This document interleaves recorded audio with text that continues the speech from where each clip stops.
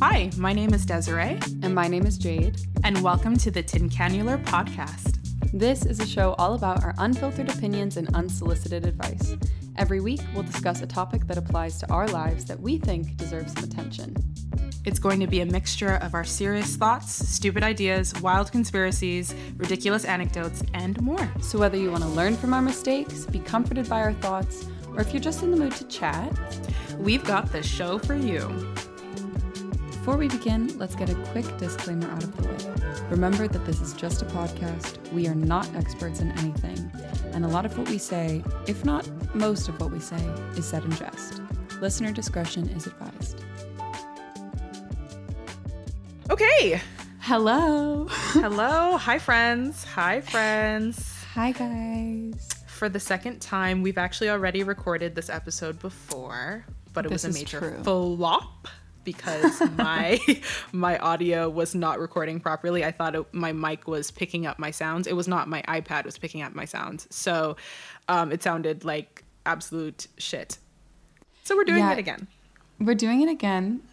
It was not the best audio quality. I tried to salvage it, because I thought, I was like, okay, you know what, guys, I can fix this. The audio engineer in me is gonna leap out. She's gonna get to work. And then I heard the audio. Right. And if you want a reenactment, this is what I was hearing from Desiree. It was that was the sound. It was like she was underwater. And then every so often, the mic, it would be the loudest, pang in the mic. And I was just yeah, I don't know if I have the skills. Yeah, no, it was a complete mess. Because even, I just realized I have this robot cat and it's just a sleeping cat that I have in the background. The sounds just, I don't know, it's just it makes me feel calm and serene. And it's literally going, it's in the background the entire time. I've hidden her away this time around, so I love we should not be hearing her. But yeah, so it's gonna be much better quality. Hopefully, I'm. Also, there are fireworks going in the background just as I speak. Oh, that's so lovely. Our last episode was just polluted with ambient noise on my end. This episode will also be polluted with ambient noise because I can hear I can hear my flatmates rumbling around, moving items, the clinking of various forks and other materials, the sliding of chairs. Oh yeah, no, I'm too busy listening to the fireworks that are literally going for the 5th night in a row. Every single night it's someone's birthday around here. Oh no, isn't it Guy Fawkes Day tomorrow? Oh my God, yeah, it is Guy Fawkes Day tomorrow. So but do they do that every... leading every day up until, damn. Yeah. I know that when it's Guy Fawkes Day, the whole week leading up, they do fireworks because in 2020, our flatmate Caitlin, who, just so you guys know, will be mentioned in every episode we do. I will mention her in every single episode because during our university days when we had a show, we talked about her every live show. Every single live show, her name was dropped. So it will be the same here. But yeah, in 2020, Caitlin took Michelle for a walk. She was going to Aldi. She was just going to grab, I don't know, some small things. Oh man, this is bringing back, oh my God, giving me PTSD. Oh me God, too. Michelle was normally walked. So he would have been, by the way, guys, he would have been under a year at this point. So a puppy still. And he was normally walked in a harness. But on one chilly Scotland day, Michelle thought, that harness looks, Michelin, I'm going to eat that shit. I'm going to rip that apart. And he chewed his little harness. So I was waiting for a new one to be delivered. And until that point, we all had to walk him just lead attached to the collar. Now, Caitlin took him out. It was nighttime. It was probably the 4th or the 3rd or something before Guy Fawkes. And they walked past a park where a ton of teenagers are setting off fireworks. If you don't know, dogs normally hate fireworks. Most animals do. So Michelle starts to pull away from Caitlin. He actually slipped his collar. It came out off of his neck, over his head. And mans ran through the streets in the dark for, I think, led Caitlin on a wild goose chase in the streets, with cars, I think, for 20 minutes. And she was just gunning it through the streets after him. He ran himself all the way to these woods that I used to walk him in. We all used to walk him in because I guess he thought in the nature I shall hide. So he ran all the way there. And then she like tackled him, she got him, but she could not get him to walk away from the park. So I ran there with a bag of treats and we bribed him back home. But it was traumatic. Desiree was just traumatic. Out drinking, by the way. I was literally out drinking. I was out drinking when I got a phone call, a 3-way phone call. Me, Jade, and Caitlin. Michelle nowhere in sight.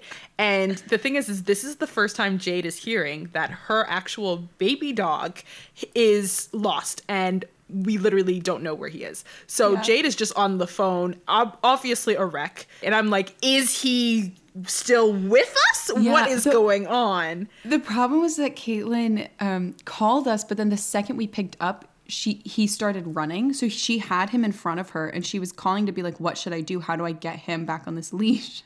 The second we picked up, he started running. So she was like calling after him and stopped talking to us. I thought he was dead. I thought he had been hit by a car because she couldn't explain what was going on. She was talking to him. Right. So all I heard was like, oh, big dog, no. Go, no. And I was like, oh my God, the dog is dead. I was like, Caitlin, what's happening? Meanwhile, Desiree's like, guys, I'm at the beach. What's going on? Yeah, I'm like, what's happening? What is going on? Like, and I'm literally out and I'm like about to cry because I'm like, he's passed on. I have no clue what's going on. But that's not the first time with Michelle. Like, honestly, Michelle's been through it. And he's been through it literally with his aunties. Like with Jade, he's totally fine. He's literally like just this like, you know, completely protected. But when he's with Caitlin, he gets lost and almost the way that Jade turned her head, like, maybe not. But the way that he's with Caitlin and he gets like absolutely like, you know, scared out of his mind, we almost lose him. With the story with me was that actually I was taking Mish for a walk and we were just going, like, I'll just paint the scene. I'll paint the scene. So we're going... Every time I tell this story, it just gets more and more ridiculous every single time I tell it.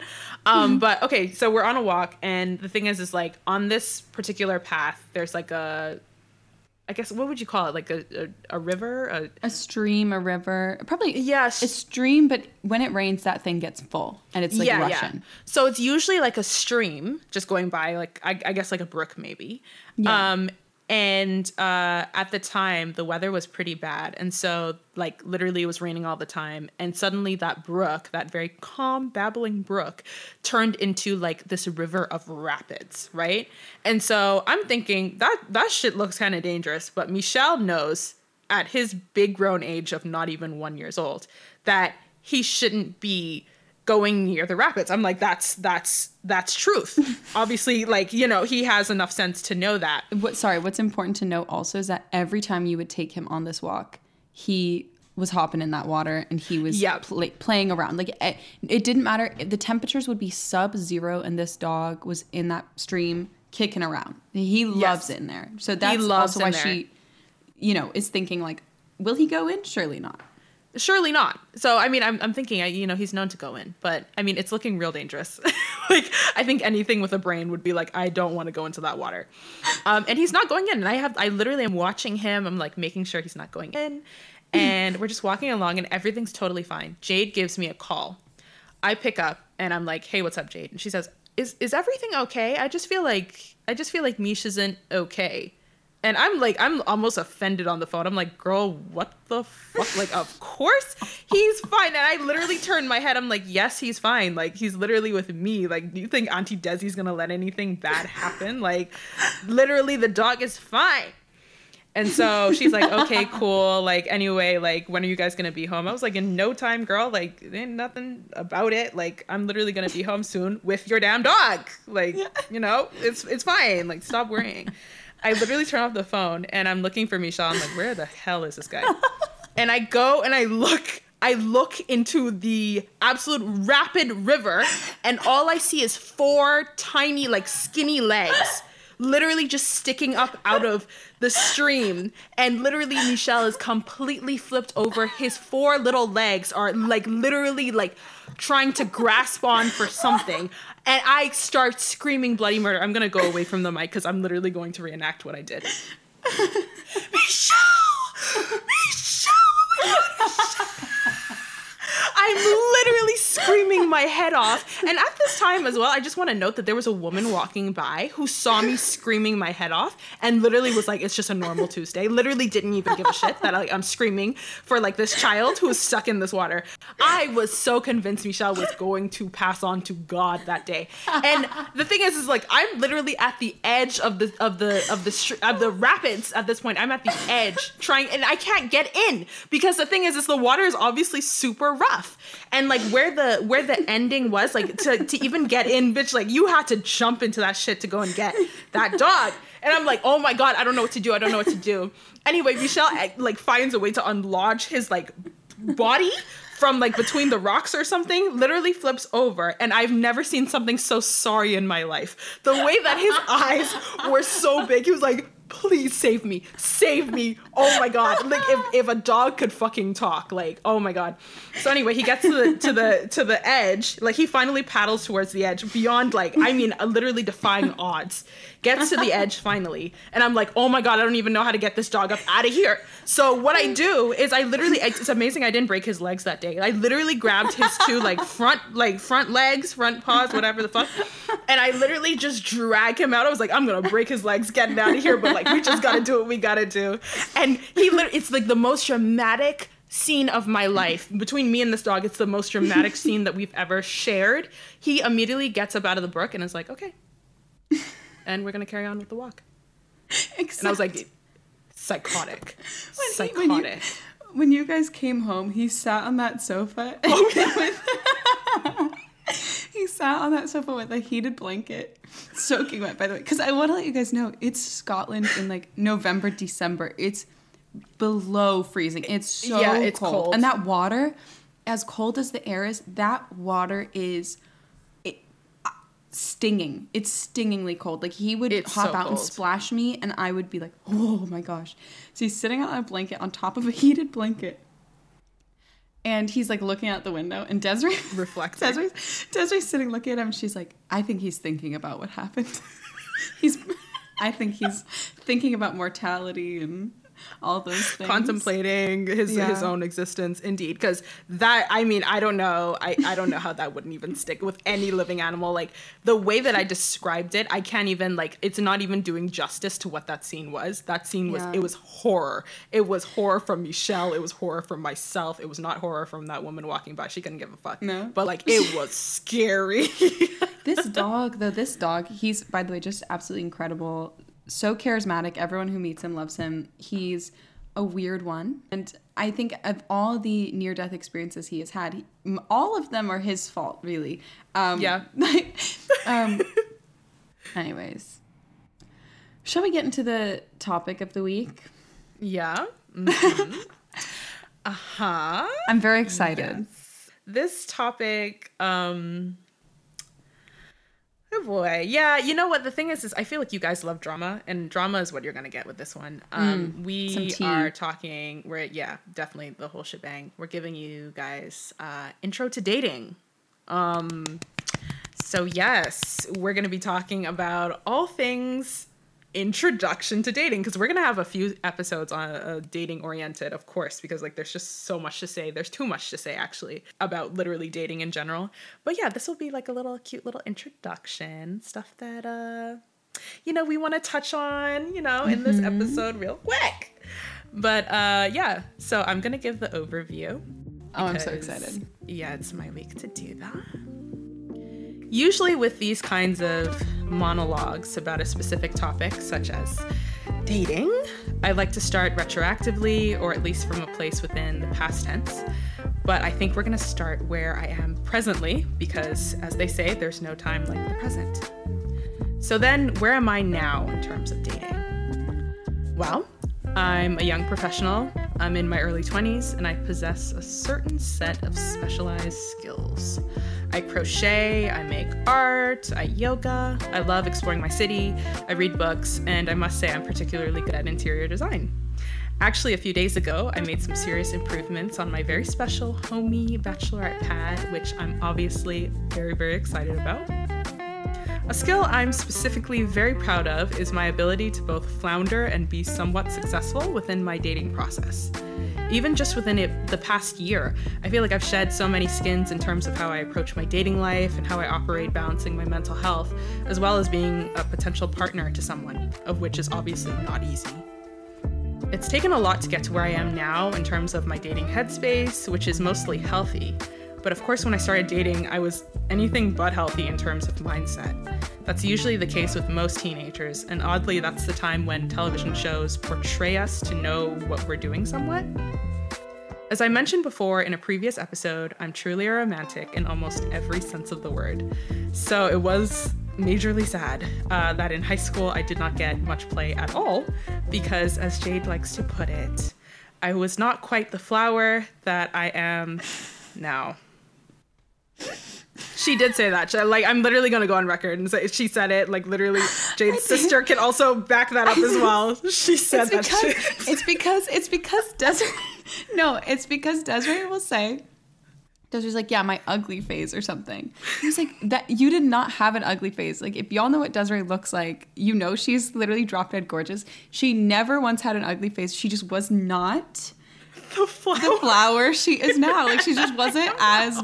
She wasn't as like blooming, you know, she was budding, okay? She was budding. Now she's like woman, you know? She was just, For the record, it's actually one of my favorite sayings. Like, it actually is. Like, I love it so much. Like, I often think about it of like, yes, you know what? Jade actually hit with that one. Did she lie? Did she lie? But did she lie? But did she lie though? I didn't really expect to have anyone like me in high school, because honestly at that point I truly didn't even like myself. So I figured that my odds were way better in university. By some stroke of luck, the universe would make me pretty and men would finally like me. And that stroke of luck is actually what we refer to as puberty and maturity and higher and more developed cheekbones. And basically that's my glow up trifecta, y'all. All right, so here I was. It's my first year of university, and I'm there with my newly acquired looks and absolutely zero game. In no way, shape, or form am I making it seem like everyone was just so in love with my outer beauty and that I had some sort of irresistible skin-deep charm, because that's not what I'm saying at all. It was just a complete whirlwind when I even had like a little bit more male attention on me, because I just would never get that level of male attention in that concentration. I was a kid, and it was an uber surprise when I got asked out on my first date, and when a random man stopped me on the street and said something along the lines of, "I shouldn't even be talking to you. You look like a man-eater." Me? A man-eater? A pescatarian man-eater? Really? But seriously, I was so unconfident that I couldn't even if I wanted to. And boy, were there some guys that exploited that. The university town that we both lived in had a very specific dynamic, probably due to its small size and how insulated it was. And to be honest, I'm not gonna get into grave detail. I'm not gonna break my silence on that just yet, but the dating game was real skewed. So it was a big breath of fresh air finally to graduate and start dating within a huge city and within a huge dating pool. And especially now in this newer age of just anyone having podcasts and blasting their opinions, definitely not a snide at us at all. Anyways. Yeah, you know, people having podcasts and blasting their opinions into the ether on dating and things like that. Okay, what? She said stand in front. She said stand up. Stray bullets for both of you. Yourself included. Literally. Any two little idiots who both went anyone with a stupid mic. Anyone with a stupid mic who talks about dating, named Jade and Desiree, who are big dum-dums. Just anyone gets a podcast nowadays. Oh my God. Yeah. I'm sick so and tired annoying. Of it. Ours got handed to us. Ours got given. Literally. We earned it. Absolutely. I had a small loan of $1 million. I earned just my a small podcast. Loan, tiny just loan. Just a small loan to start this. Yeah, we're ever grateful to our patrons. Yeah. And especially now in this newer age of just anyone having podcasts and blasting their opinions into the ether on dating and things of the like, I've been exposed to not only more choice, but more ideologies on how dating should go. And it's put into question the way that I go about my own dating life. So as of now, I've officially truly been dating for maybe 4 or 5 years. But it does now seem like at my grown age of 23, in a lot of ways I'm starting over, building upon what I've learned, of course, as a teen, and just expanding and finding new ways of being and dating that fit my lifestyle and fit me as a person, because there's really no one size fits all to this sort of thing. Yeah, I mean, I certainly don't have all the answers, and I probably never really will, but if you want a few pointers and an introduction to dating, or at the very least some gals to make you feel better about not having a boo for Christmas this year, or someone to help you appreciate the special person in your life. That can be yourself or someone else, or if you're lucky, both. Or maybe you just want to feel seen in the hellscape that is Tinder. Stick around for your weekly dose of therapeutic banter, just what the doctor ordered, baby. Woo! That was so good. That was so good. You guys, I'm definitely going to edit it out in the write-up itself. Like Desiree just probably spoke flawlessly, but we just struggled a little bit towards the end. We struggled so much with that last paragraph. And what I'm going to do is I think it's actually so funny. I'm going to put our little blooper reel at the end of the episode, the very, very end, after the intro music stops, or outro music, and you guys can listen and hear the struggle we went through just now. But that's so good. You're so good at these write-ups, you know? Thank you. Thanks a lot. Yeah, thank you. You write so personably. I don't know. You're a really good writer. You're a really good writer. Thank you. You know, I wrote that. The way that I literally sit down and I write these write-ups is I just like literally dictate to Siri. It's just a stream of consciousness. I'm just like, and you know what, Siri? Yeah. Like thinking back about my life, like I just really feel like, That's even more impressive. Like if I did a stream of consciousness, it'd be me going,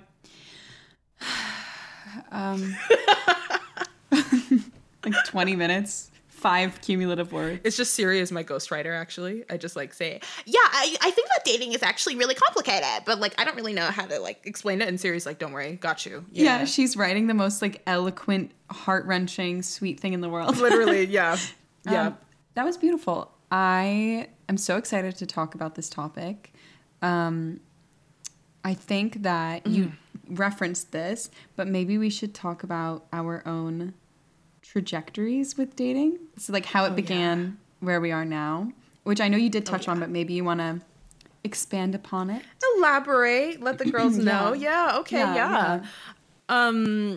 For me personally, I think I'll start as I did in the intro. I'll just go into a bit more detail. Where I am right now is so vastly different from where I started. And as is the case with like every person ever. But like I find it particularly profound because where I am right now is literally I'm like casual dating is my thing. I literally have become so much better at, I guess, not becoming as attached as I used to be to certain people, and actually just appreciating being with people in the moment and for the time, instead of being like, and so how am I going to make this work forever? Because I was that gal. Like, I was definitely that gal that was like, literally I met someone and I'm like, and now we're going to be together forever. And yeah, I would say that I've gotten to this point now because I feel like the world has handed me, or the universe has handed me, a series of, let's say, situations in which I've just definitely been like molded out of that way of thinking, out of like the whole kind of Disney princess kind of way of thinking about like relationships in general, or not necessarily Disney princess, but like subscribing to the way that, I don't know, like the way that we see relationships in media, as well as like what society tells us that we should be sort of aiming for. Not to get all, we live in a society here, right? But also to do that, to get that way. Yeah. Also to exactly that. Yeah. And yeah, I mean, you know, what's so interesting? Like I actually saw this statistic. I'm reading this book right now. I'm a cultured gal, guys. I saw a statistic that was like the majority of people living in the UK, obviously I can't say for the US, but like the majority of young people living in the UK, between the ages of like 20 to like early 30s, actually do not cohabit with a partner, and either live by themselves or live with like obviously their flatmates and stuff like that.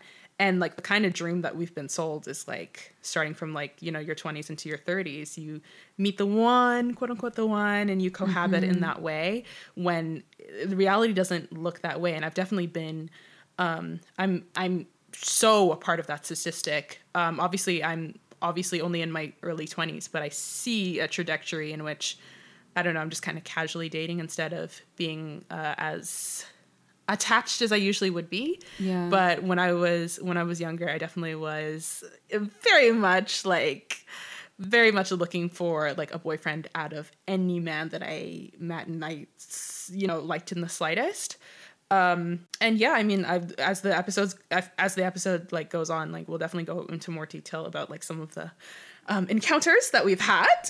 But yeah, I think it's just been a series of experiences that have shown me that that's not really my truth. And because of that, I don't know, like I'm just finding out a lot of things about myself, as well as like a lot about the guys that I'm seeing and the people that I'm dating and stuff. So yeah. What about you? Jade? We should totally talk about cohabitation and stuff, either in this episode or at some point, because my perspective on cohabitation has shifted. Oh my God. Anyways, we'll put a pin in that. My trajectory is kind of the maybe mirror of Desiree's in a way. Like she was raising her right hand, I was raising my left hand, you know? I definitely, like when I was in high school, was of the mindset, I was like, I don't want anybody and nobody wants me. Right. Which, yeah, I was just like, I was really, like, I was girl bossing, you guys. I thought to myself, you know, first of all, I'm a little child. Second off, I got so many extracurriculars I want to focus on. And just, I am way too busy to spend time like dating anyone. It was so funny. I kind of felt like, I wouldn't really say above it because that sounds so patronizing to those who are in relationships, but I don't feel that way at all. Like I think it's totally valid to date when you're in high school, but I had this feeling of, I don't want to be tied down because I know that I'm going to, you know, when senior year comes, I'm graduating and I'm going probably somewhere far away, which ended up being true. And then by the time I hit uni, that mindset was still there. And I thought I'd rather make a lot of friends, work on my degree, and then also on the stuff I had going on the side, like Desiree and I's show, my magazine at the time. And I thought what I'll do is, unlike in high school, I will try and, you know, date someone here, fool around there, just, you know, but keep everything very casual, very light, nothing too committed or intense, because I just had this, honestly, my mantra over dating, which I don't necessarily recommend you have, because I think it's maybe a negative one or could be a negative one, was I'm no one's girlfriend. I was like, I'm not looking to be anyone's girlfriend. That was my huge mindset.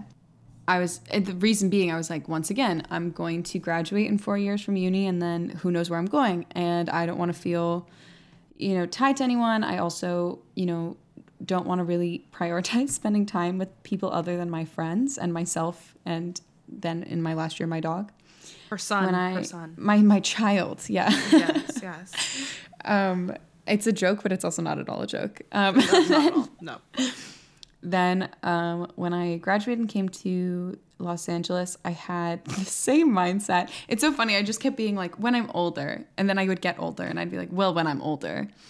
And I had the same thought process of, I'm going to, you know, have a string of lovers, was kind of my viewpoint. A string of very casual affairs and live my life and just kind of very girl bossy. I'll fit them into the schedule when I can fit them in. All that. But then, by the way, I want to make it very clear that when I'm saying girl boss, I'm being so sarcastic, facetious. So yeah, facetious. Yeah. Like at once I am a type A person who is girl bossing, but I also hate the term girl boss and would never use it truthfully. Anyways, yeah. And then I started trying to accumulate a string of lovers, and now I have ended up in a committed relationship. Woo! For a year now, which is a plot twist for me because I genuinely thought until I'm like 25, I will not be anyone's girlfriend. That was kind of my viewpoint. I thought I can date people, but it really was this like string of lovers concept I had. And yeah, that has shifted for me. So my viewpoint went from, I don't know, I think it softened me a little bit and made me a little less, I don't know, maybe I think I probably, if I'm being really honest, had a stigma in my own head over the idea of being in a committed relationship at a young age. It's so funny because people would be like, well, you're a grown woman, you're 22. And that's true. At the same time, we are so young. And I think I had a sort of negative viewpoint over what that really means or what it entails. I think I kind of thought that it meant you were limiting yourself. And now being in a relationship, I've definitely become far more distanced from that viewpoint, and I really disagree with it now.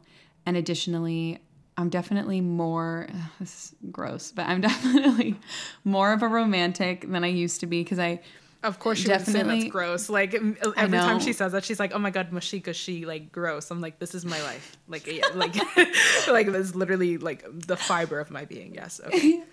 Yeah. I've definitely become more of a romantic. And I think my whole life I've been a romantic, but my thought process is that something has to be a certain level of special in order to really harness that part of me and really allow that part of me to breathe. And I don't think that that's true. And I think I was probably limiting myself in a lot of my truest form by kind of shoving the little romantic me in a corner and being like, shh, you be quiet. Like, don't you dare come out. We have things to do. We have men to run through, men to eat. Oh, I take that back. I like the way that was said, actually. I take that back. I was trying to reference her man-eater comment, but I take that back. And yeah, I feel like I'm more true to myself now because I'm letting that romantic have some space. So that's my trajectory.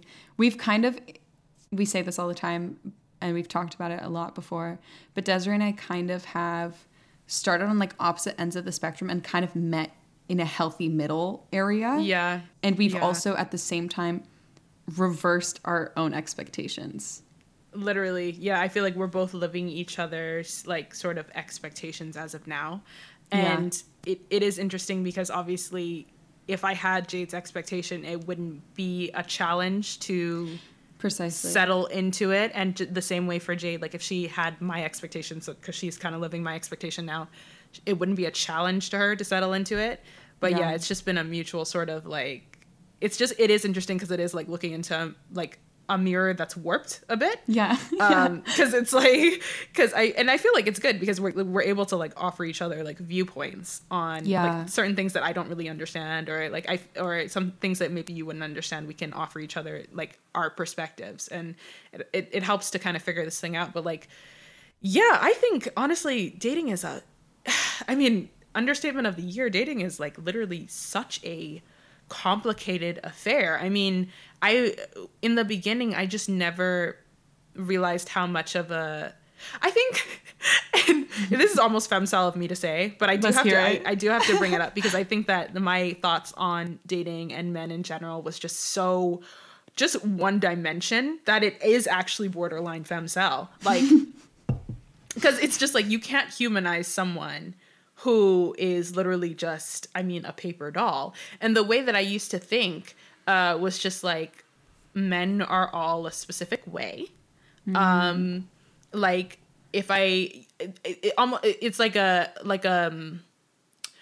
cause and effect thing. If I do something, I know that a man would react in such a way. And it was just something that was a one size fit all sort of situation for all men in my life that come into that romantic sphere.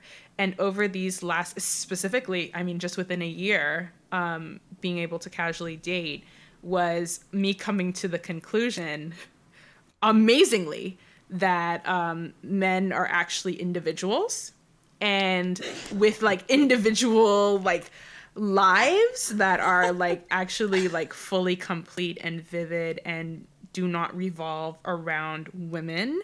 And they have their own history, and they have those things that make up who they are, because they are people. Yeah. And I don't know who needs to hear this, because that's the thing. Jade already knew this from the jump. So but I think that there is a brand of gal, and that was me, definitely, like, who don't really appreciate that fully. And I don't know, these like, for me, casually dating for these past couple of months, it's literally been humanizing. It's been humanizing men in my head and like fully understanding that like it's me. I don't know. It's just me coming to terms with the fact that like, you know, I can't force anyone and I can't force people into situations. And just because I plan things out in my head doesn't mean that people have to follow that script at all. Yeah. And everyone is the main character of their life, and we just do the best we can to just be there for each other the best way we can, you know? Yeah. I think in a similar way, like that's the brand of gal you're speaking to would maybe need humanizing of the men in their lives because they are trying to find someone who fits into a vision they have of their romantic life. But the brand of gal I could probably speak to is the type of gal that needs to humanize themselves. Ooh, wow. Because I feel like that... I know, powerful. I know. I have like a clicker out and my TED Talk slide changes. They need to humanize themselves. Because I think with me, when it came to my vision of myself in a romantic sphere, I felt as though it almost wasn't... It didn't fit my image of myself. So the same way like certain men weren't fitting your image of your romantic sphere, the romantic sphere didn't fit my vision of my own life. And I think that had allowed for me in life to turn away a lot of potential opportunities and a lot of good people. And I don't regret a second of the decisions I've made because they've all led me to where I am now, and I'm very happy. But I do think that if you are a girl who is embracing a sort of like masculinized energy when it comes to the romantic sphere, where you kind of want to run through these men so they don't run through you, to me, what I've learned is, and I always knew this at the time, it's not necessarily a way to be strong to act like that. In fact, allowing yourself to be vulnerable and allowing yourself to be in tune with your actual romantic tendencies and how you feel about things and what you're actually interested in, rather than decreeing that you cannot be in anything because you are focused on other things in your life. That being in touch is true strength in your understanding of self. And I feel like that's something I've really had to learn, because for so long, me being like a casual dater was kind of, I almost like ascribed it as part of my identity. I was like, I'm no one's girlfriend. Like, I'm too independent for that. And I think that's such a limiting view to have on relationships and also on myself, because I can be independent and devoted to a partner. Those things don't have to exist independently of one another. So the brand of girl I would speak to is one that needs to know it's okay to be a little bit vulnerable in the romantic sphere if they so please. That's beautiful. That's absolutely gorgeous. And I hope that you girls out there receive that message, because I think you know what, we should do an episode on vulnerability, because we are always on the opposite ends of the scale, like, or we started off on the opposite ends of the scale when it comes to vulnerability. Like, I've never had an issue with vulnerability. This literally leads into the next part of what we should be talking about, because literally the vulnerability that I had, especially going into dating, as an introductory sort of person going into dating, I was extremely, extremely vulnerable, and that really hasn't changed, but I'm just better at guarding myself better. But the kinds of 18, 19 years old dating, you attract all kinds, especially when you're vulnerable and you're open to just anything and anybody.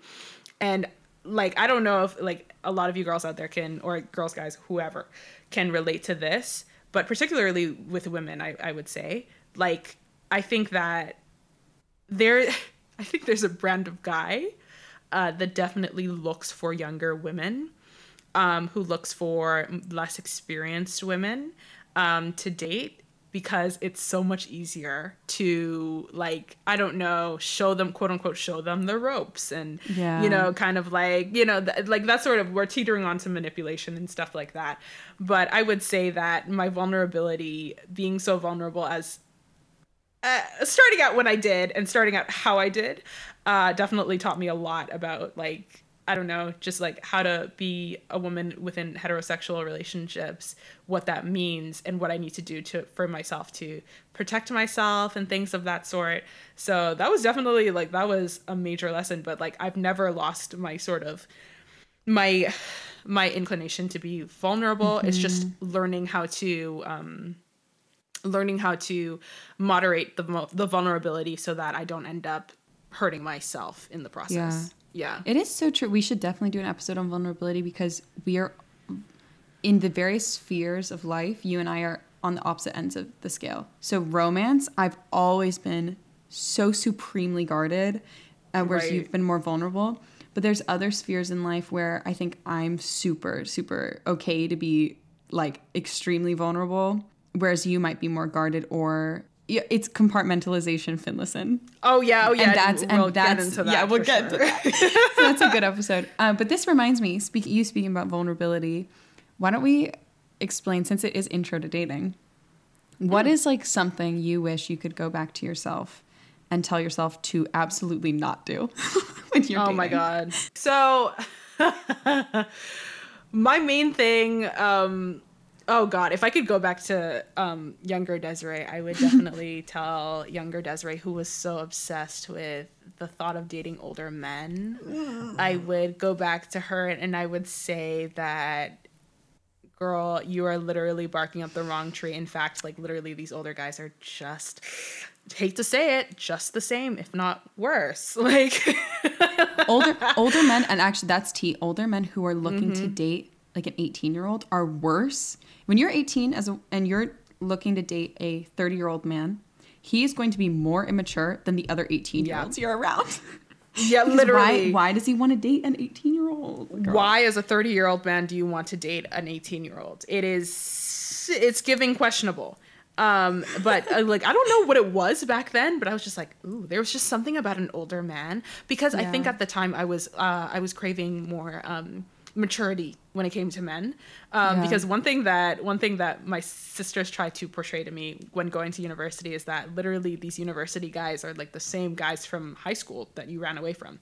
So those same guys from high school actually also go to university the same way that you go to university. So you're not about to enter some sort of like magical sphere where these guys are super mature. They're still the same, girl.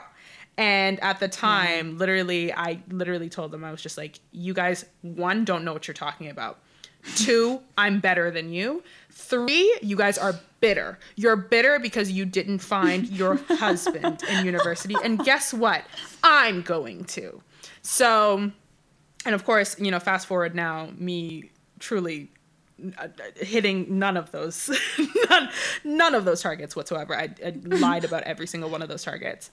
I don't know, I just had this feeling. I was just like, oh my God, like older men are where it's at. And within my experience in dating older men, it's just really shown me that that's not truly the case. And when I say older, I'm going to talk about a specific case really quickly, where this person was actually over the age of 40. So we're not even talking 30 at this point. They're over the age of 40. And we're going to redact this story so much so that no CIA level redaction. Right. No one will ever know who this person is with every fiber of my being. I was of a certain age. I was literally just turning 20 at the time, I think. And I just so happened to run into a person who is notable to me because that person creates media or is a part of media that I would consume at the time. So that can mean any genre of media. That's true. And I recalled this person a part of, It sounds like you're appealing to the court right now. Truly. I'm like, I'm not giving away anything. Like, there's a part of me that wants to, but I'm like, I'm not all gonna give away anything. I know. Anyway, yeah, so this person is significantly older. But I met this person at a pub, and basically I was under the impression that this person was single, basically, because of the way that this person was acting. And so I had actually gotten this person's number because I wanted that person to collaborate with me on a certain project. And so my intention, not Jade laughing, please not this. I'm trying so hard not to reveal details. My intention was to go ahead, literally was actually quite pure. I was just going to ask this person to collaborate with me on a specific project. Mm-hmm. Anyway, why is it that in this pub, I go ahead and I get this person's personal number? It's not a business number. It's a personal direct line. I'm like, I'm in their like swimwear. I'm like, it's a go. So that night, like, this person asked me to, have a drink with them or whatever. I couldn't because I was with my friends. Actually, Jade was also present at the time. Yeah. Yes. That night I had gone back to my place and I was texting them kind of on some flirty shit. Like, it was not mistakable that I was like flirting. But this person basically said to work on the project or, before we started the project, I wanted to just have an initial sort of meeting with this person outside of the pub. And so we actually went for a coffee in a secluded place. And basically I got to know this person. We shared an embrace, which was quite nice. And this person let me know about some certain little family members that this person has as well. This Kids. person is in children. So I'm like, you know what? That's fine. I'm never even going to meet these children. So it's fine. Anyway, basically this person agrees to work on this project with me about 2 weeks after this date. And so during those 2 weeks, I'm still texting this person on some very flirty shit. And basically the project time comes around. I'm asking some questions and things of that sort. And a casual conversation, a specific question that I asked was something along the lines of, are there any sort of traditions or anything that, you do that you get up to? And this person let me know that they like to take a trip. They like to travel to Canada with a group of people.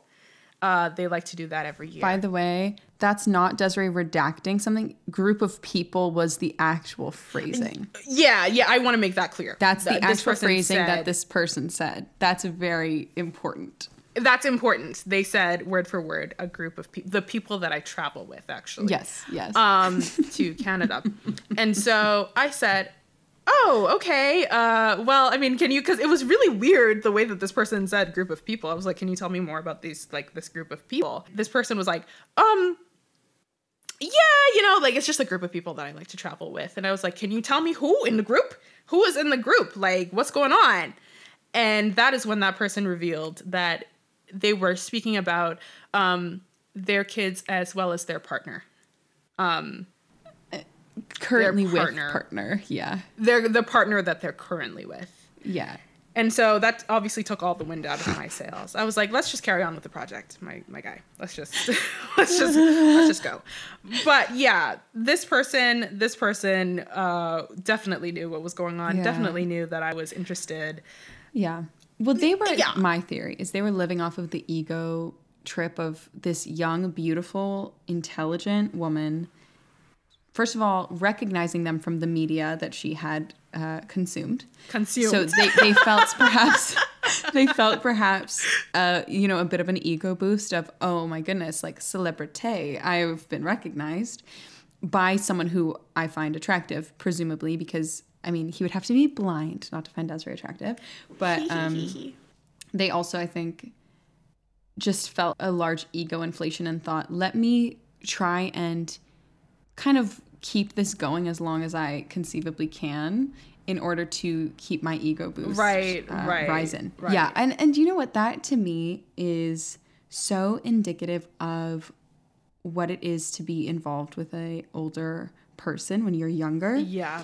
And that is something I would definitely, I would caution all youngins who are getting involved, particularly if you are in an educational system, and I'll get into why later.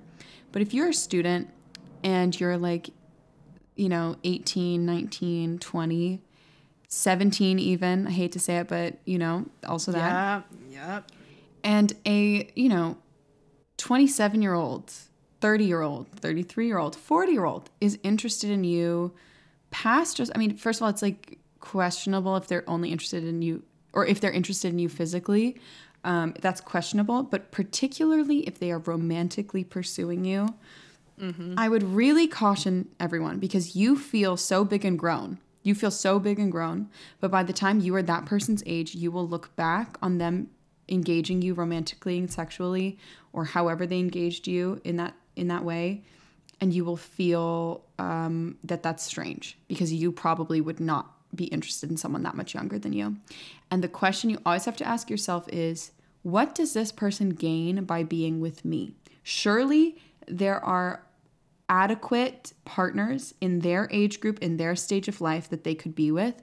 What do they gain from being with me? Because realistically, you probably do not have economic stability the way they have economic stability. You don't have a career, probably. Or if you do, you're just in the beginning, you're just figuring it out. You probably don't have property. They might have property. They might own a place at that point. There's just so many things that are inequitable. And what that person does gain, unfortunately, is a power dynamic that favors them. Some sort of weird ego boost because you're young and you're still interested in them, so they feel maybe validated in their age. And additionally, the chance to mold you. If they can slowly over time chip away at you, they can make you into who they want you to be as a partner.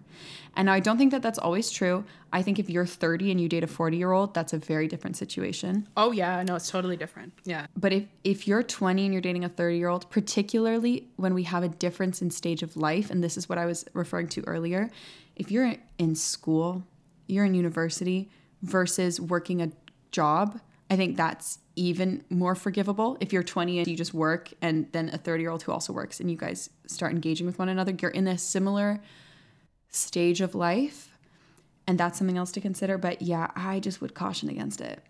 I would really caution against it. Yep. Yeah. Honestly, you feel big and grown until you truly get big and you grew. Yeah. And you really can see from that vantage point being like, okay, why at age 30 am I looking at, like, I would never look at a 17-year-old and think that way. Like, because at age 22 and Desiree at age 23, I can guarantee both of us wouldn't even look at a 19-year-old. No. You know, actually, and that's a mere few years. That's a forgivable few years. But something about it still feels just weird and wrong. Let me tell you, my experience, I would also, like I just went on that huge rant. I would definitely tell young me to avoid it. I definitely didn't have the same penchant towards older men like Desiree had, but I did fall victim. Unfortunately, yes. I did fall. I'll keep it brief, but it's a horrific story. And the age gap wasn't even that bad. I was 18 and this person was 27.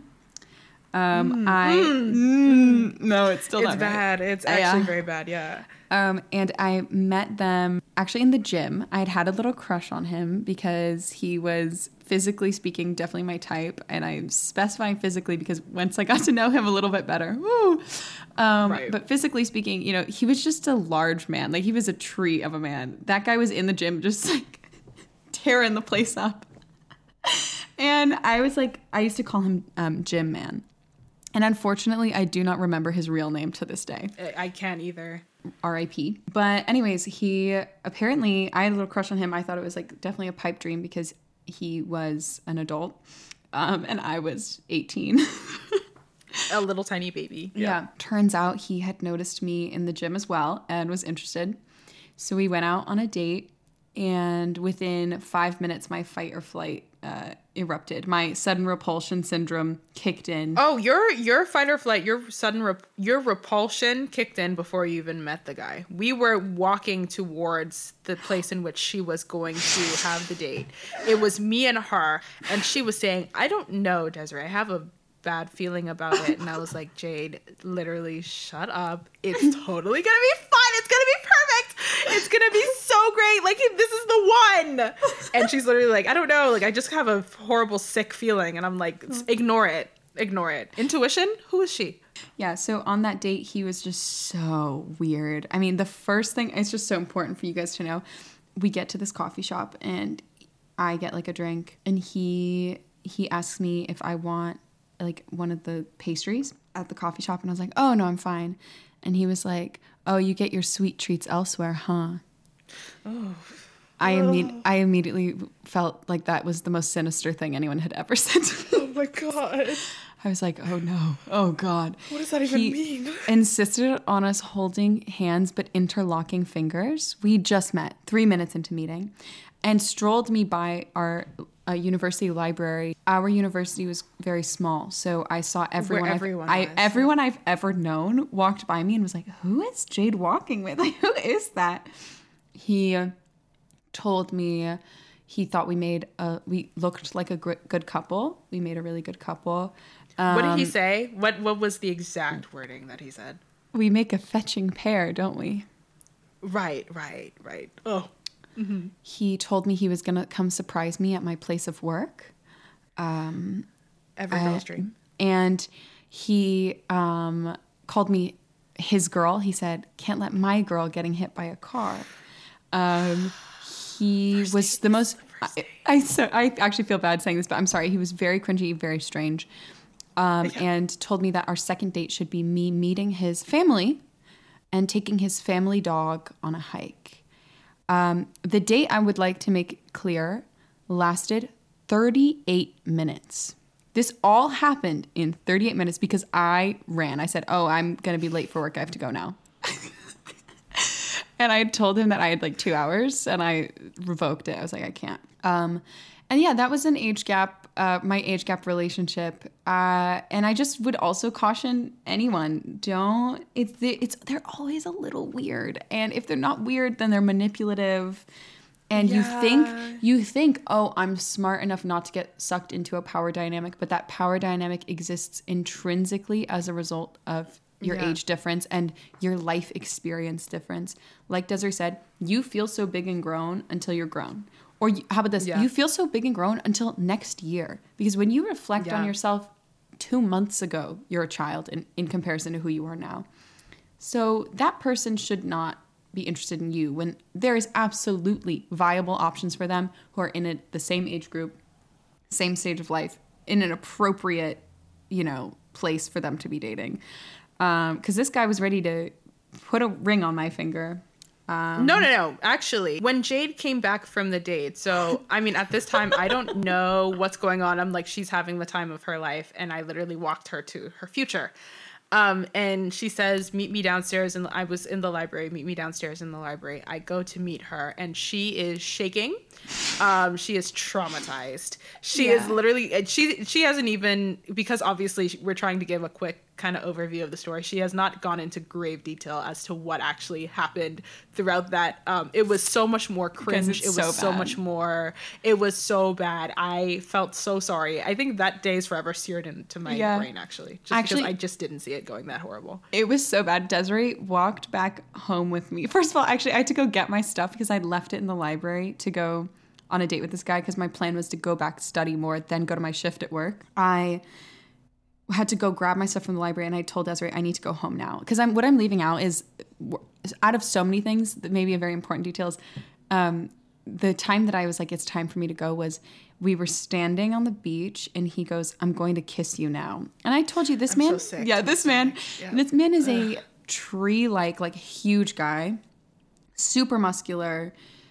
He wraps his arms around me. There's no physical escape. And I go, nah.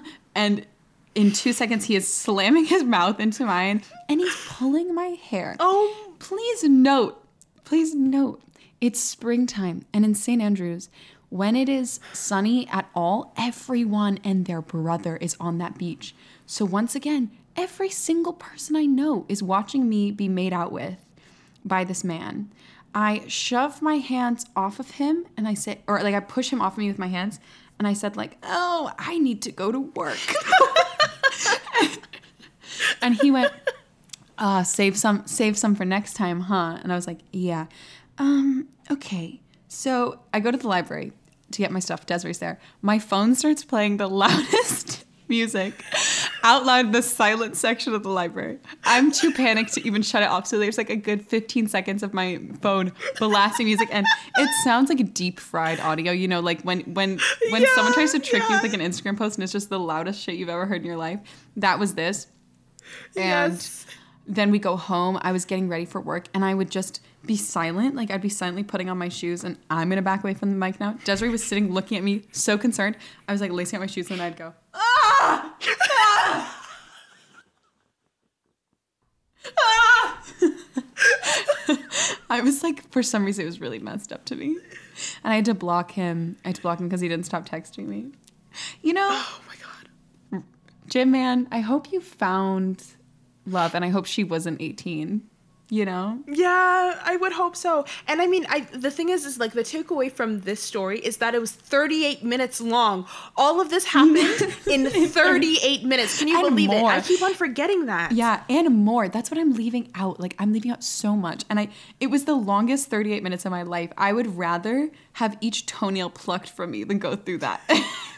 The trauma. I have trauma from that date and I didn't even go. Like that's how horrible it was. But you know, that's the dangers of one of the things that you can face when you date someone who's older. There's a reason why they're going for you. Why you're so young.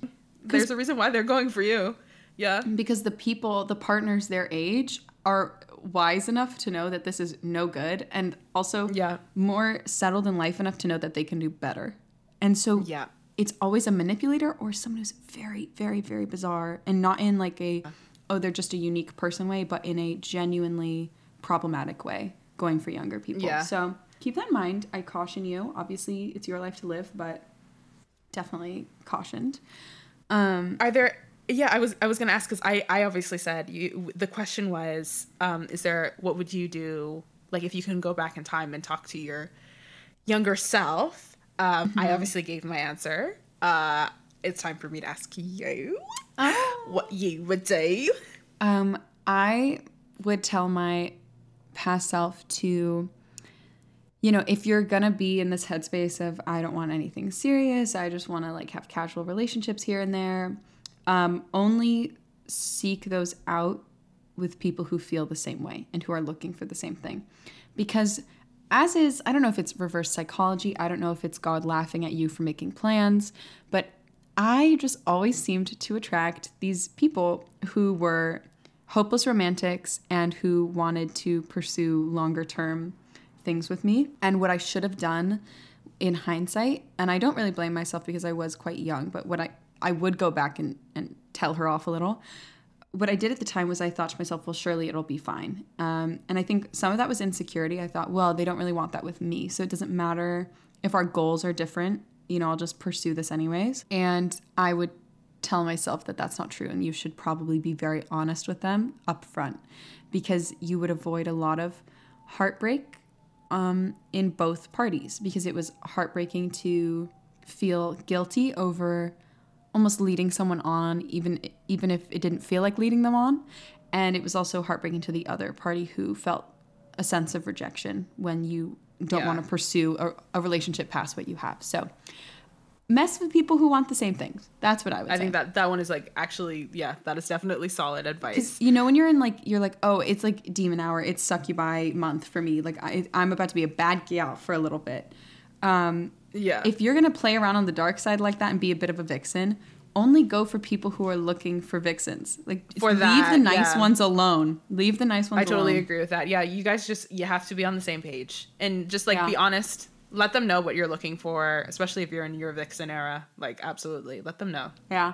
Because then it's a free will choice. If they want to pursue something anyways because they like you, then that's on them. And they knew what they were getting into if it crashes and burns.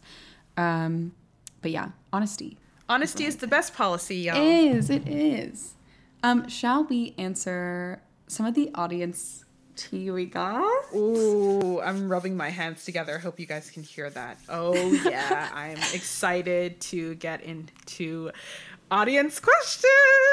We opened up a line for you guys to send us questions, and you guys delivered. One of you asked us to name all of our exes. Right. You're a demon for that. Truly. We're not going to do that. It would be so funny if we did that. Yeah, like, oh my God, there was Tony and Baloney. Doxing each one. Tom, Dick, and Harry. Truly. Yeah. But I think what we're going to do first is we're going to do this question. I'm not going to use any names just in case people want to be anonymous, but this is a question we should answer. Online dating, hot or flop? Personally, I'm gonna go ahead. I will answer this first because boy, have I been truly on the dating apps for over a year now. Consistently anyway, because like especially in university, me and Jade would get on dating apps for like a couple months and then drop off the face of the earth and get back on. Yeah. But truly, I've been on dating apps for a year straight, and I'm gonna have a bit of a controversial opinion. Dating apps suck, but they're kind of necessary. In this day and age, they actually are very, very necessary. And obviously, like, that's not the case for everybody. If you have a diverse group of like friends and like, you know, an amazing network, then you probably don't need dating apps or whatever.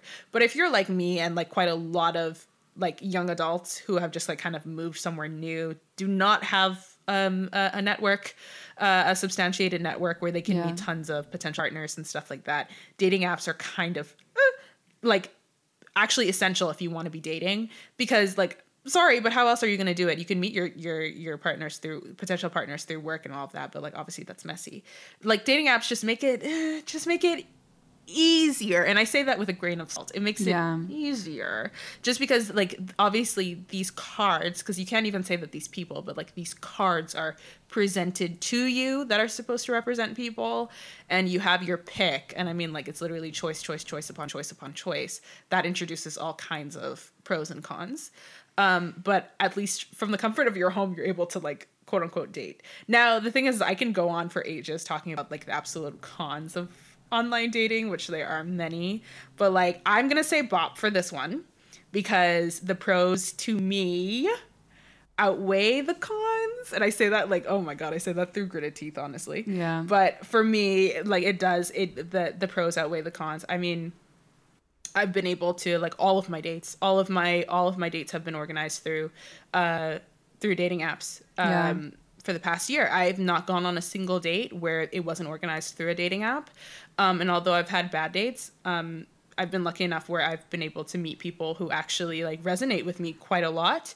And I've had like pretty positive experiences because of the dating apps. And that's to the point where I meet the guys. Like obviously the conversations and stuff like that, just matching and conversations, like all of those are flops. Like those are flops. The ones that I met up with in real life are bops. And because I've had a good amount of bops, I'm going to go ahead and say that the whole dating app process is a bop. What do you think, Jade? What do you think? I would agree. I especially agree with you saying it's just like necessary. I don't want to say unrealistic because people do still meet others in person. What I would say is it's rare to meet people in person now, especially in a post-COVID era.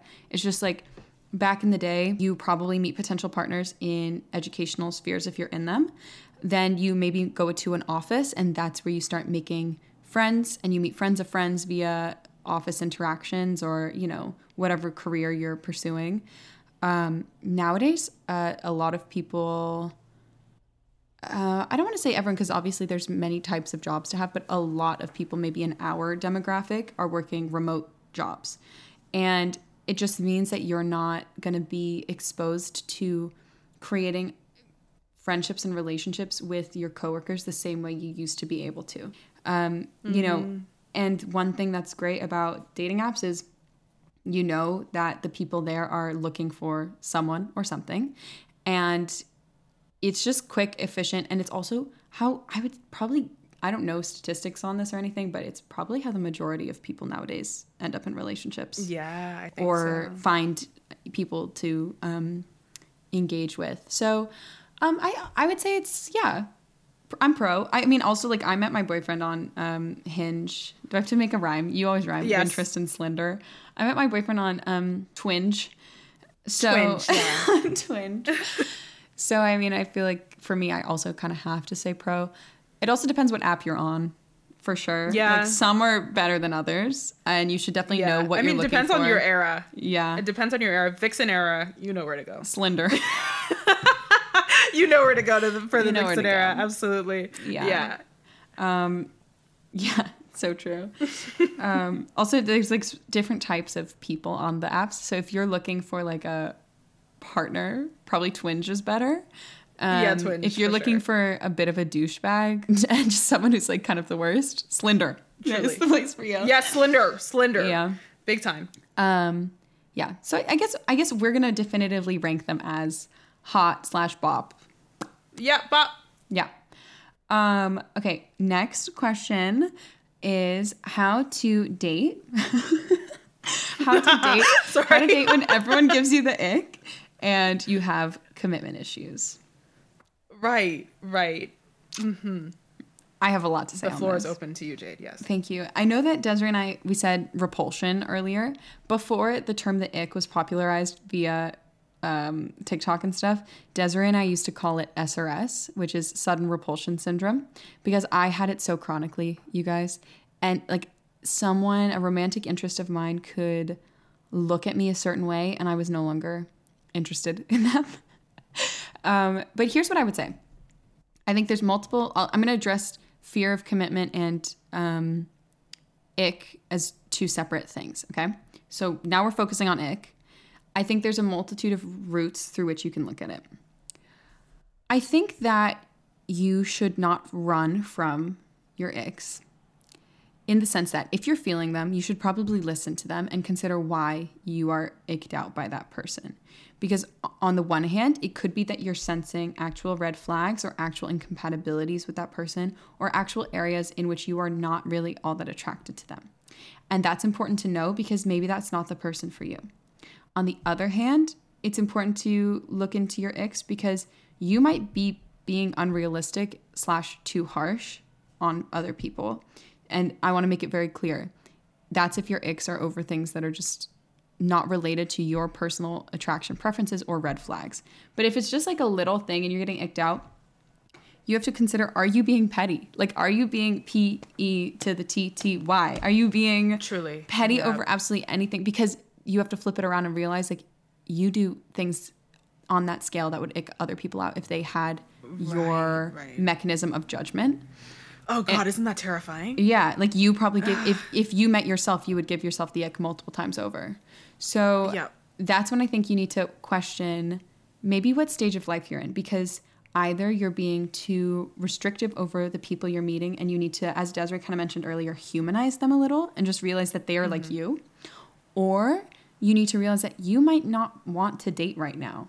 If you're always getting icked out and you're like, ew, I want to run away from them, you just might not want a relationship and you're looking for any avenue to escape that, because it's easier to say that you don't like that person specifically than it is to say, I think I just want to be on my own right now, because we kind of don't accept that as an answer in a lot of popular culture.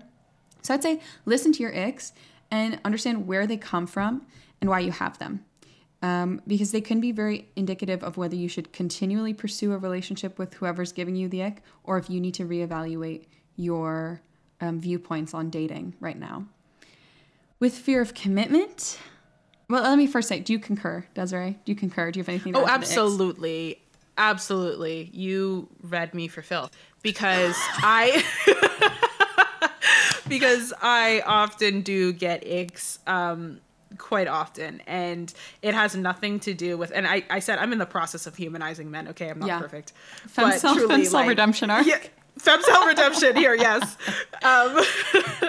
Like I oftentimes I'll go out on dates and be like, I'll tell Jade, I'll be like, yeah, and the position of his body at this angle was just giving something that I didn't like, and Jade's on the other end like, girl, okay, like I mean, on one hand I get it, because SRS / the ick is if I am to put on my really annoying hat where I would care about biological instincts instead of socially reproduced ritual. I'm an anthropologist, guys. Desiree's a neuroscience girl, but she's the STEM girl. I'm the humanities girl. So here's where we have differing viewpoints. I'm going to hop into the STEM brain for a second. I would say, like, it's technically an evolutionary thing to have the ick or SRS, particularly if you are someone who is has a reproductive system that can, like, that would be pregnant, because you're looking for the sexiest mate you can, because you want sexy children, because you want your genetic line to prosper. Sexy sun theory. The sexy sun theory. Yeah, no, Quinn always tells me about that. So versus like, for instance, someone who has who has like the male sex organ, they just want to impregnate as many people as possible because that ups their chances. But if you have a female reproductive system, then you're looking for the sexiest mate possible. And that's the ick, therefore, to me, feels like an evolutionary thing. You're like, ooh, my children are not going to be sexy if they do that. If they tip their fedora, I am not going to get any grandkids, you know? Ooh, so yeah, I felt that one in the bone. I understand why it's there. And let me reiterate, I used to have it so chronically. But I can confirm. Yeah, yes. But I think that, I think you just have to understand why you feel it. Because if it's like you're genuinely not attracted to that person, then that's fine. If it's like, I'm being petty, then you might just need to go get over it. Yeah, you might need to immerse yourself in that specific ick. Yeah. Just to get over it. But yeah, obviously, like, there are the major icks. There are the red flags, like, on a million, and then there's the, oh my god, there's like a piece of spinach like stuck in his teeth. Like, my icks are way more petty. Like, I don't know, like if he ties his shoes a certain kind of way. Yeah. I went on like TikTok, these were so funny. It was like, my boyfriend got mugged. That gave me the ick. And I was like, you're so evil. Like, why are you as a man being mugged? And I was like, this girl is evil. Okay, well, and then fear of commitment side of things, similar to what Desiree just said, actually, where it's like you might need to immerse yourself in the ick. I think with a fear of commitment, therapy might be necessary, depending on how serious it is. Additionally, I would say that discomfort's kind of your truest friend. As with a lot of things in life that limit us or that we're fearful of, or particular mental struggles we might have, oftentimes forcing ourselves to go through that and be uncomfortable and kind of suffer with it a little, it can be the key to really growing with it. Absolutely. And with a fear of commitment, you know, for instance, I mentioned earlier, like I used to be very, very, very guarded romantically. And not to say that I'm like now completely perfect and not guarded at all or anything like that, or have no fears of commitment. But I would say I've gotten a lot better because I've forced myself to engage in commitment. I mean, and happily so, of course. But that engagement has definitely allowed me to combat a lot of the fears I had, the specific beliefs I had as well. Because that's oftentimes what props up fear, is preconceived notions about what will happen to you, what someone else will do to you, how it's going to make you feel. And you can't prove yourself wrong unless you try to feel afraid. So it's true. I would say, like, depending on why you have a fear of commitment, if it's obviously nothing that requires, well, yeah, I don't know. Just like, you know, everyone needs to do this at their own discretion, but I do recommend like just trying, just being afraid. Be a little afraid sometimes. Yeah. If it's worth it, you'll know, and you'll pursue that that commitment anyways, regardless of how scared you are. Yeah. Because there's also something to be said for this phrase. It's like a little cheesy, but I think it's so sweet and so true. When they say like you should take your monsters out for coffee. Like take your biggest insecurities, take your biggest fears out for a cup of coffee, sit down, try and understand them, and no longer are they scary. Like the monster under the bed is not scary when you know that it's just Steve. And right. So that I think applies here, where if you have a fear of commitment, you should engage with it instead of running away from it. As with fears of almost anything, you need to understand who it is. Why is it there? Why does it have such a hold on you? And when does it flare up? Like, these things are important. So how to date when you feel those things, at your own discretion and with a lot of introspection. That's what I would say. And honestly, tuning into intuition rather than fear, and not listening to your friends that are like, hee hee ha ha, this will be the best decision of your life. Yeah. Let me like walk you to this coffee shop to like meet this person who's going to be absolutely horrible to you because I just want to see you happy. You know, definitely be intuitive, friends. Yeah, no, but let me tell you, y'all, I don't regret that for 1 second. And Desiree was actually being a very good friend to me, because at that time in my life, I absolutely would have mistaken fear for intuition. So she was actually being a very good friend to me by being like, no, Jade, let's do it. Like, you just go, you see what happens. Because I learned so much from that experience. I have a hilarious story for the rest of my life. And honestly, like going through that, walking up to the date feeling sick to my stomach, no date will make me feel that way again. And that's a good thing. Like, I know that. So, yeah. No, I don't regret that. You've already been through the trenches with that one. Like, it only gets better. No, seriously, like, no, there's very little that can happen on a date that is worse than that date that I went through. Truly. Very little. Like, there's so much more to say. There's so many, like, literally, like, 10 other stories just came to mind.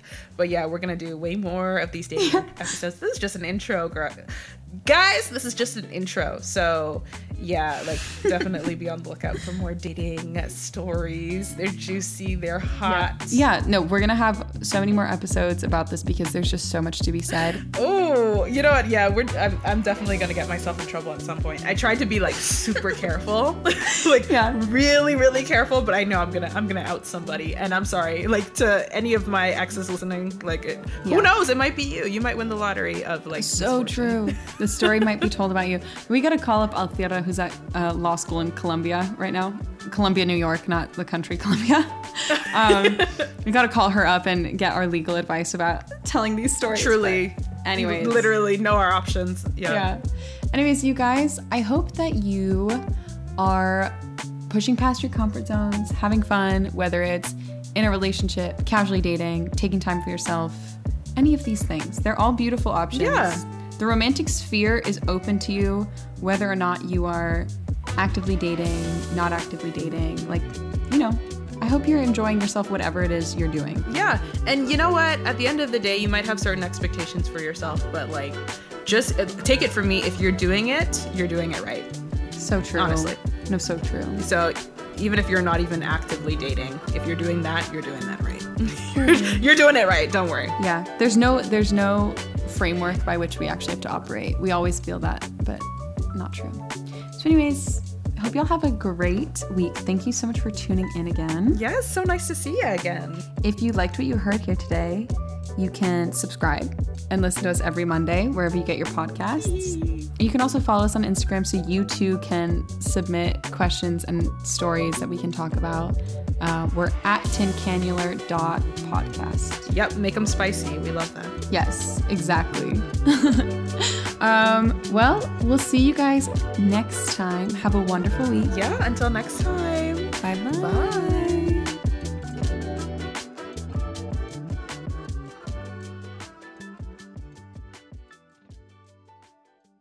Stick around for your weekly dose of therapeutic banter. Just with the... I always fuck up that It's part. hard. It's tough. Always. It's tough. Oh, It's tough. God. It's such a good line, though. This entire paragraph is literally just one run-on sentence. Okay. But it's so good, though. Okay. Yeah. I mean... I certainly don't have all the answers. That's my life. Thanks for watching. That's my life. Thanks for listening. Yeah, I mean, I certainly don't have all the answers, and I probably never really will. Sorry. I keep on looking at you, and I don't know if you're laughing or not. You saying yeah just had it triggered me. I'm gonna turn my face so you can't see me in the. Is that better or worse? Do it. Yeah, I mean, I certainly.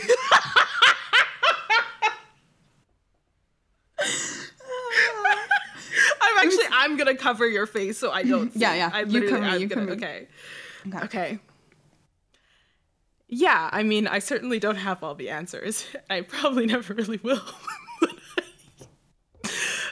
Okay, I have to be so serious.